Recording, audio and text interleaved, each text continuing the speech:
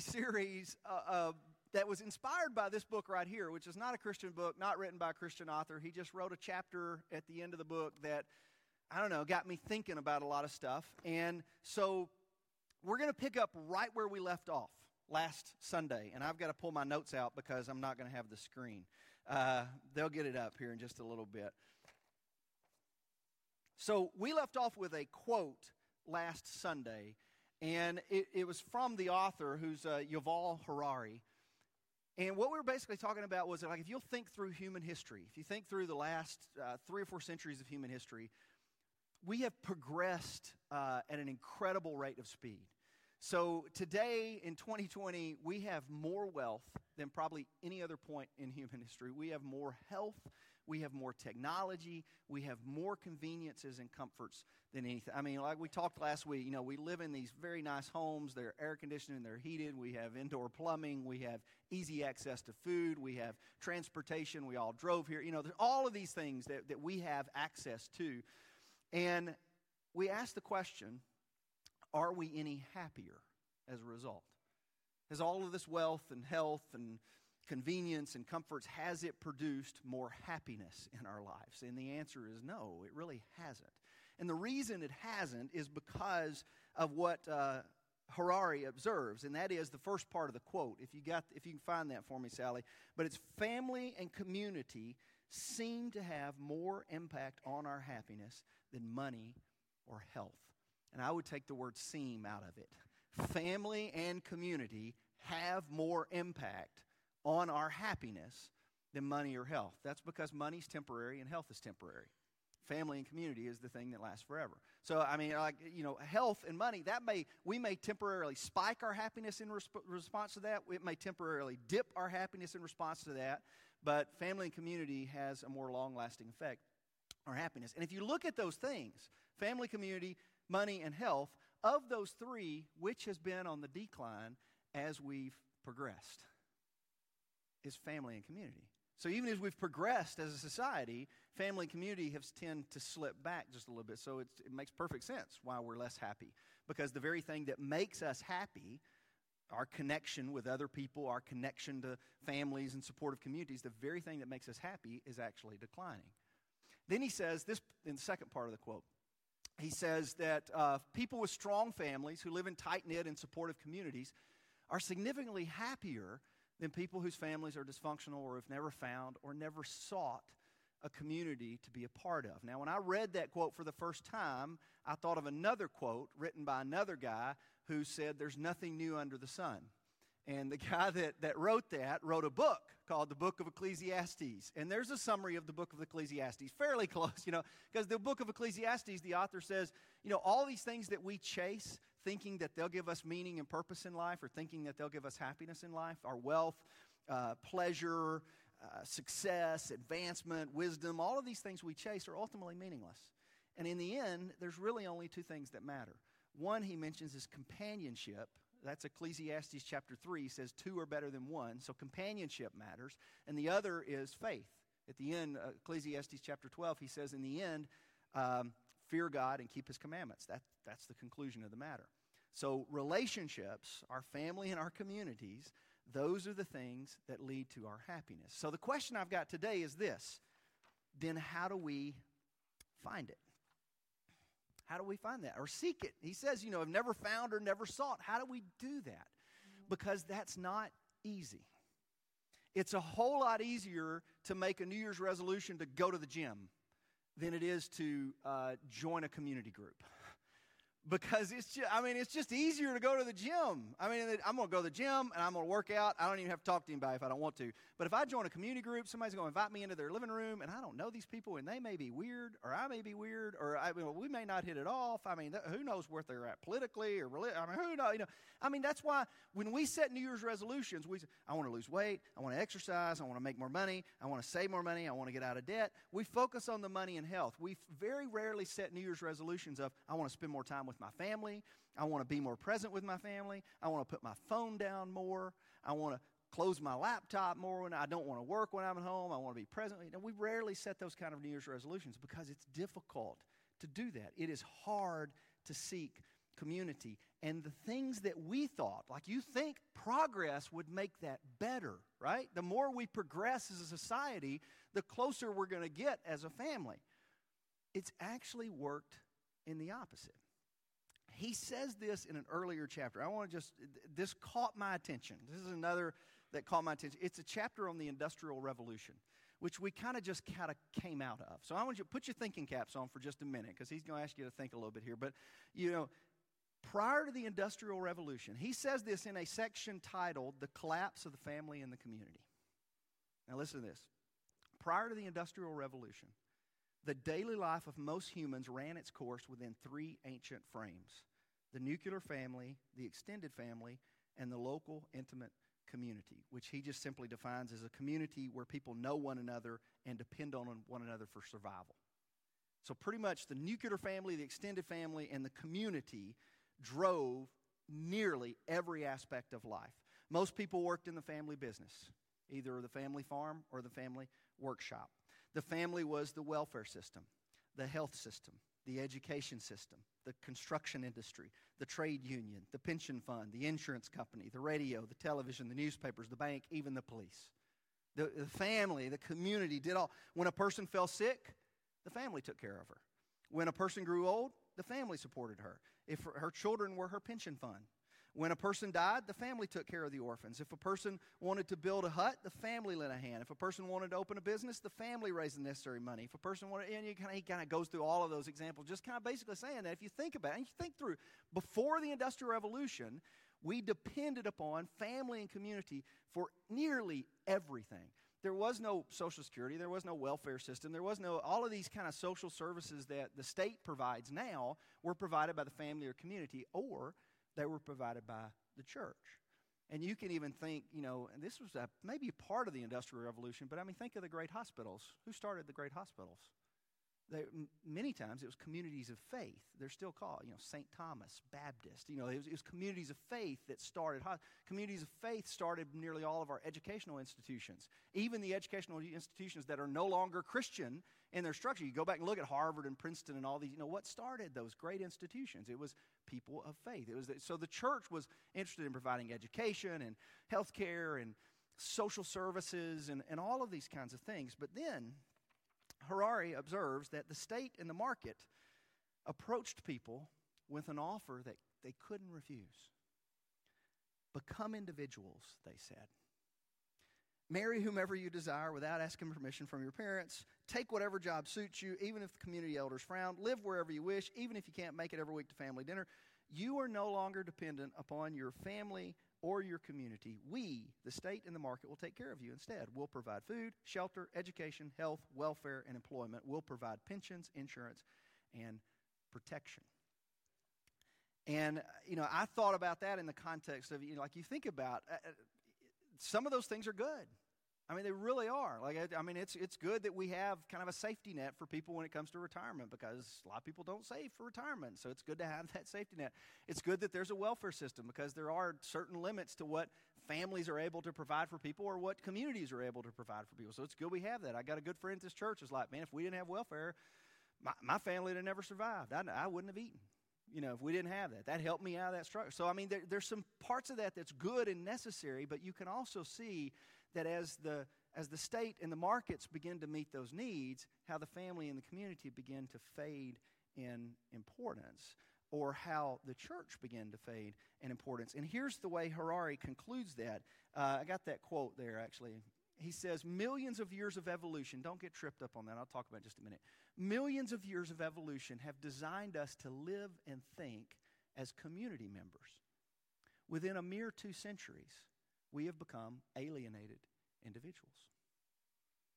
Now, the way I would say that is, creation has designed us to, evolution doesn't design anything. Creation has designed us to live and think as community members.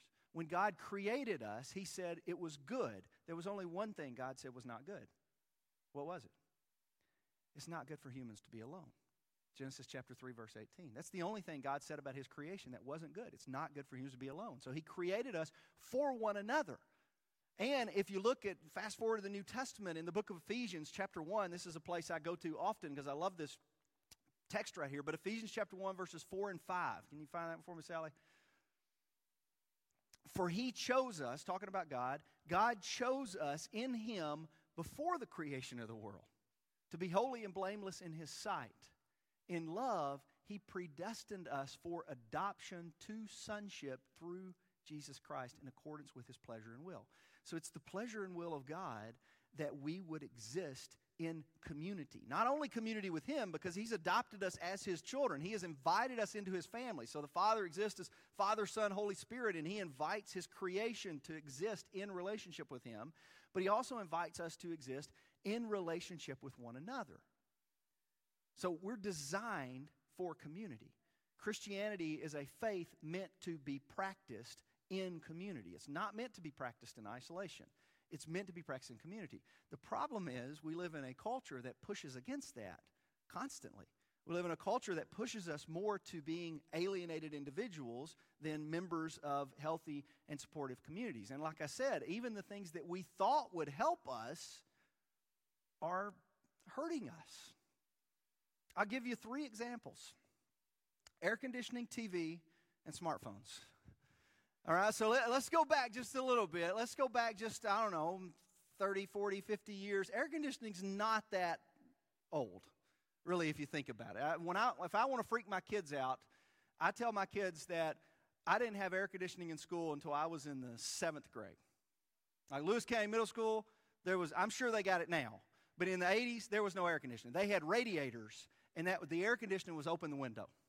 Because what did you need it for? You were in school in September, and then you were done in May, so you didn't need air conditioning, or at least that's what they thought. And so we didn't have any air conditioning when I went to school. And that sounds like, and my kids look at me like, you grew up in the Stone Ages. Did you have phones? It's like, no, we didn't have those either, or internet, or any of that kind of stuff. But think about the impact, the social impact of air conditioning. Let's go back before air conditioning was common in everybody's homes. What did people do? Well, one, they designed their homes differently because every home had a porch, and it had these big, huge, tall windows because you had to open the windows to get some airflow, and you had what do they call it, a dog trot in between, the older homes that were built. But before air conditioning, this is where everybody gathered. I got a picture of it right there. The porch. You couldn't sit inside. It's way too hot to sit inside. So you sat on the porch and you talked and socialized with one another. That makes you think of Andy Griffith, right? When you see that, you think of Mayberry. You sat on the porch, you talked and socialized with one another.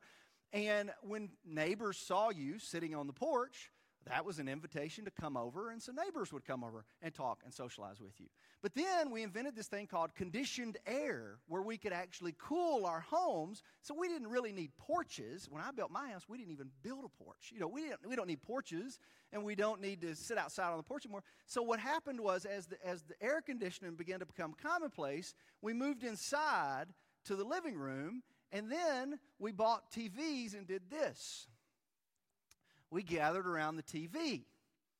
So we don't socialize anymore. We're not talking with one another anymore.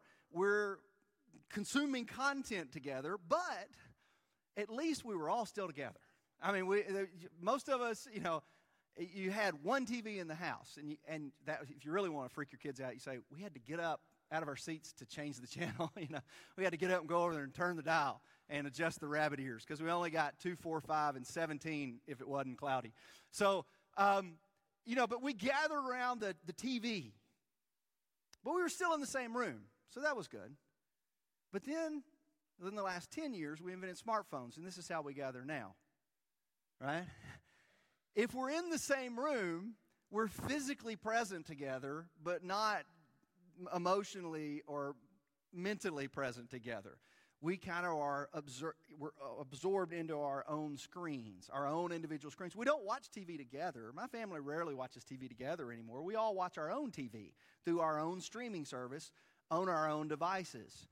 And actually, what it usually looks like is more like this. Everybody's in their individual room. So you think, just within the last 50, 60 years, this is not that old. We went from being together on the front porch to being together in the living room to being in our own individual rooms with our own individual devices. And the question is, Are we any happier? And the answer is no, we're not.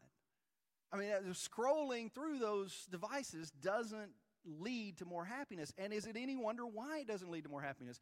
Because it goes against what we're created for. We're created for community. We're created to live together and exist in a relationship. Now, I don't want you to misunderstand, because some of you I know some of you are probably thinking, what's his plan? I'm not getting rid of our HVAC unit here at the church, okay? We're not going to get rid of air conditioning and say, well, no more air conditioning. That's unscriptural. We're not getting rid of the air conditioning. I love air conditioning. We're not getting rid of phones. I love my phone, too. It's right there on the front. I check the messages in between services. So I love the phone. I'm not getting rid of those things. I'm just observing how those things haven't necessarily led to an increase in community, and how if we're going to live in a society like this, then we've got to be more intentional than ever about seeking real and authentic community. We got to be more intentional than ever about moving to the front porch. And the one place that I think could help us do that more than any other is church. I mean, it may be one of the last vestiges of community, church and coffee shops. But I mean, if you think about it, I mean, that may be one of the last places that we've got where we actually gather together in community. And we don't even have to do it, right? You don't have to be here today. You didn't have to gather with a bunch of people today. You could have looked up worship songs on YouTube. You could have found a preacher on YouTube and just consumed some content and made that church. But that's not church, is it? You see, church, and I understand there's people that are watching online because they're unable to come physically, or they're traveling, and that. I get that. I understand that. But I'm saying if all you do is observe or consume content online, you don't experience church. Because here's church. You experience church when you walk through the door and you see somebody and you say hello. When Presley came in and hugged Cora, I think was the name. But I mean, like, I saw him coming in, like, oh, hey, and they're hugging each other and talking. That's church. I mean, that's like when you're coming through the doors, when we have communion and people are saying hello to one another in communion, and Brad says, hey, did you get any deer? This it's deer season or whatever. That's church. That's not church. That's just socializing. No, that's church. Because if you look at what we were designed for, that's what God created us for. The primary metaphor for church in the New Testament, one of the primary metaphors, I don't want to overstate my case. One of the primary metaphors for church in the New Testament is what? Family. Look at this. Galatians chapter 6, verse 10. Therefore, as we have opportunity, let us do good to all people, especially those who belong to the family of believers. So church is defined as a family of believers. Ephesians chapter 2, verse 19. Consequently, you are no longer foreigners and strangers, but you're fellow citizens with God's people and members of His household. We're members of God's household. They're talking about the church. Paul's talking about the church again. In Hebrews chapter 2, verse 11, he says, you're brothers and sisters of Christ as members of this household. Because one of the primary metaphors for salvation is, guess what? Family. Ephesians chapter 2, verse 9, Romans. This is Romans 8, verse 14. Look at this. For those who are led by the Spirit of God are the children of God. The Spirit you received does not make you slaves so that you live in fear again. Rather, look at this. The Spirit you received brought about your adoption to sonship. And by Him we cry, Abba, Father. The Spirit Himself testifies with our spirit that we are God's children. We are heirs of God and co-heirs with Christ. God created us, saved us into relationship, into a family. And God says, I'm saving you into my family and my household, and I want you to have connection with me, but I also want you to have connection with one another. The greatest example of this, I was thinking this week, like, what kind of examples can you come up with that? Like, when you think about the community that we want, family and community leads to happiness and fulfillment and purpose in our lives. How do you have such a community like that? And I was thinking, well, God calls the church a family, and God created us and saved us into a family. And so look at the greatest example here. The first description we have of the church in Acts chapter 2. This is right after the day of Pentecost, after 3,000-something folks were baptized. It was more than that, actually. It's probably 3,000 men and then all those families. But right after that, this is the way Luke describes the church. And I want you to listen for family and community in his description of the church. They devoted themselves to the apostles' teaching and to fellowship, to the breaking of bread and to prayer. Everyone was filled with awe at the many wonders and signs performed by the apostles. All the believers were together and had everything in common, and they sold property and possessions to give to everyone who had need. Every day, they continued to meet together in the temple courts. They broke bread in their homes, and they ate together with glad and sincere hearts, praising God and enjoying the favor of all the people. You see how that keeps coming up over it? They devoted themselves to fellowship. They devoted themselves to one another. They met together in the temple courts. They broke bread in their homes together. They enjoyed the favor of one another. That's church. Because, your health is going to fail at some point. Who comes to you when that happens? Are you going to experience some kind of accident or crisis or something? Who comes? It's usually the church. And it's usually not the preacher. It's usually your small group. Anytime I've been to the hospital to see somebody, I've been beat there like by days by people of that person. That if they were in a small group, it's their family and friends that are there long before I'm there. I think we depend way too much on professional clergy for that kind of stuff.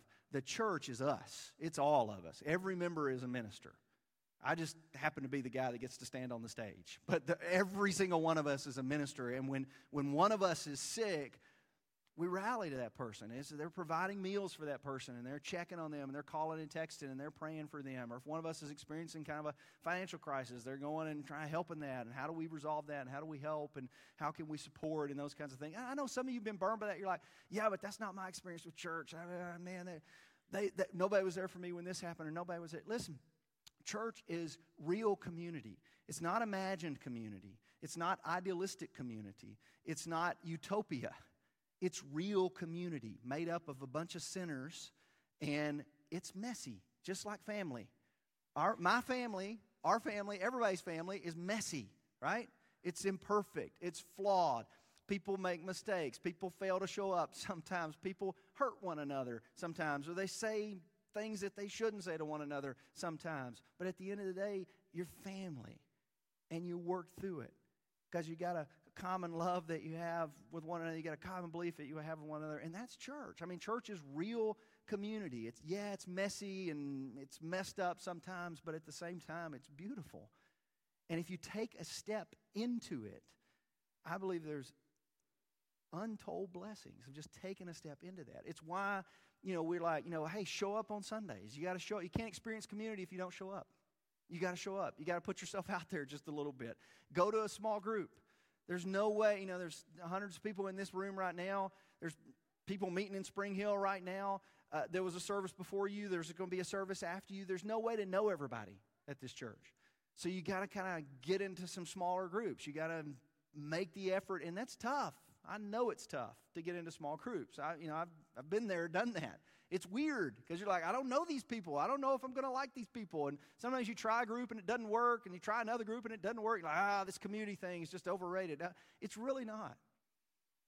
You have to keep putting yourself out there and pushing through the awkwardness and the uncomfortable and that kind of thing to connect with other people. Because when you connect with other people, when it clicks, that's when it's why we push our kids to go to youth group, right?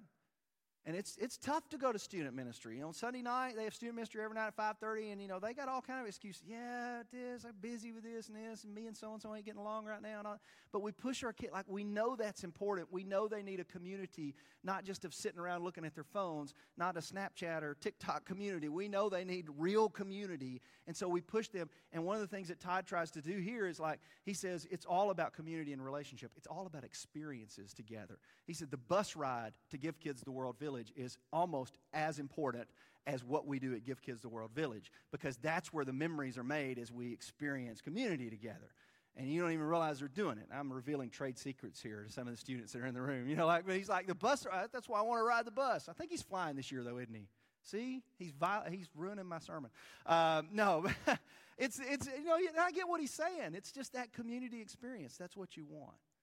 So I'm going to challenge you, if you want to find happiness, this is the challenge I'll leave you with today. If you want to pursue happiness in 2020, pursue family and community more than you pursue money and health. Not only will you find more fulfillment there, but you'll find more purpose and meaning there, and it'll help you grow spiritually as well. So that's my challenge to us. Pursue family and community more than you pursue money and health. Let me say a word of prayer for us. And I got one thing to remind you of, and then we'll be dismissed, okay? Father, I'm thankful for your word and the examples we see from the early church in the book of Acts, and the words that Paul wrote in the book of Ephesians and Galatians, and the words that Moses wrote in Genesis as he observed that, you know, it's not good for man to be alone. We think of all of these words and how you've created us for community. And even those that don't believe in you, there's something in them that still, as Harari writes, you know, there's just something in us that yearns for that longs for that, to be connected with family and be connected with community, even if it's not our biological family, but our chosen family. And so, Father, I pray that you help us to seek that. Help us to push through the discomfort, the excuses, the cynicism, the apathy, or whatever that is that's in us, to push through that and really try to create more connection to family in our lives, more connection to community in our lives, whether that's through the church or whether that's through our families. Just, I guess what I'm asking is help us get out on the porch more and socialize with one another and spend time talking with one another and connecting with one another. It's what you created us for, and we're thankful for that. We're also thankful that you invited us into relationship with you and have adopted us as your children and call us your heirs. That's really amazing. It's in the name of your Son, Jesus, I pray these things.